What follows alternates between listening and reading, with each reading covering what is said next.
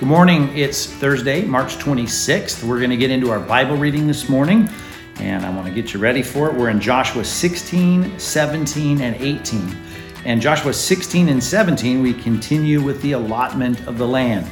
You may say, man, there's been a lot of chapters about the allotment of the land in Canaan. I understand that, but remember, God's promises to Israel, so much ink is spilt in the Old Testament on this to remind us of God's covenant with them. And one of the covenants is the covenant regarding the land. Sometimes it's called the land covenant of the Old Testament. And the Bible talks about him reassembling his people in the land.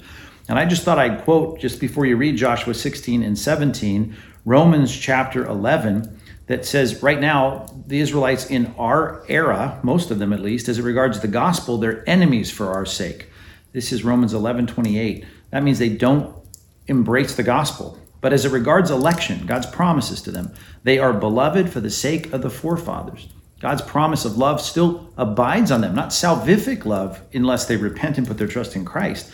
But then it says, because the gifts and the calling of God are irrevocable.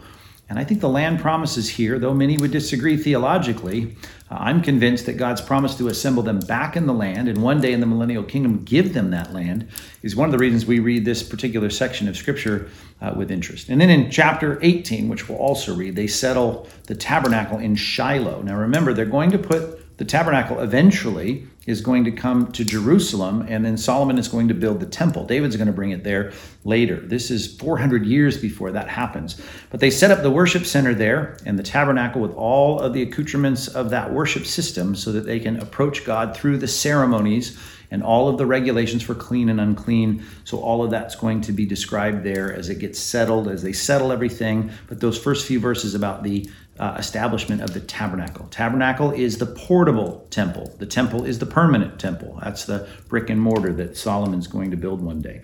And then in the New Testament, we're in Luke chapter 5, the first half of Luke chapter 5, and we're going to read about the miracle that God does in the sight of the disciples. He calls his first disciples there. He shows his power as the Lord over creation, and then he calls them to follow him. And he says, if you follow me, I'm going to make you a fisher of men. You're going to be an emissary, a messenger of the gospel. You're going to bring the message of repentance and faith and collect people into my kingdom. So that's what's going on in Luke chapter 5. So Joshua 16, 17, and 18, Luke chapter 5, first half. And then I want to give you a one another to think about and apply today. I want to take you to Romans chapter 15, verse 14, that says that we ought to instruct one another. There's the calling there. I'll read the whole verse. Romans 15, 14. I myself, Paul says to the Roman Christians, I'm satisfied about you, my brothers, that you yourselves are full of goodness, filled with all knowledge, and able to, here it is, instruct one another. Now, we had a men's conference some time back. We called it Nutheteo. Nutheteo is a strange title for a conference, but the conference was called Nutheteo because of that Greek word. That's such a powerful word here in this passage that translates to instruct. We are called to Nutheteo one another. And these two words that make up the word Nutheteo, nous is the first part of that word, which has to do with our mind. Theteo comes from tithemi in Greek. Tithemi means to set up or set in place or lean against.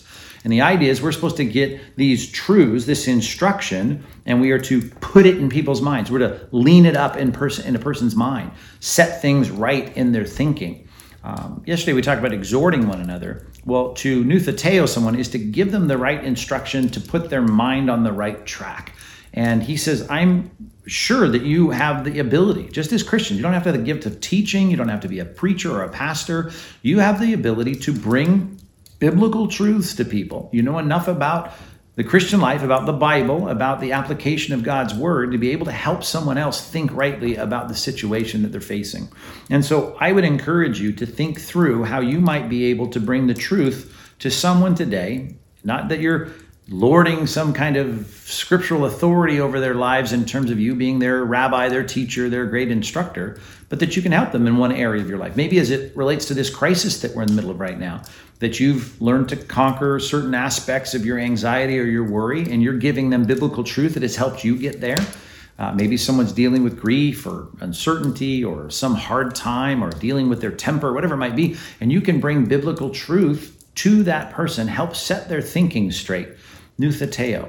All of our behavior, it stems from our thinking. Our thinking needs to be aligned with God's word, and we are called to instruct one another. The words translated, at least in the ESV, you've got the word nutheteo translated admonish 5 times, to warn 3 times, and to instruct 3 times. And the idea is we're helping people think rightly if they are to be thinking wrongly about something. Do it in love, obviously, do it diplomatically, do it respectfully, but see if you can't bring the right truth to someone in your life today. Text them, call them, FaceTime them, get in a Zoom meeting, give them something that's going to help them think rightly. Instructing one. If you're a parent, clearly, there should be a lot of nutheteoing going on throughout your day. Be sure that you think thoughtfully and strategically about instructing one another today.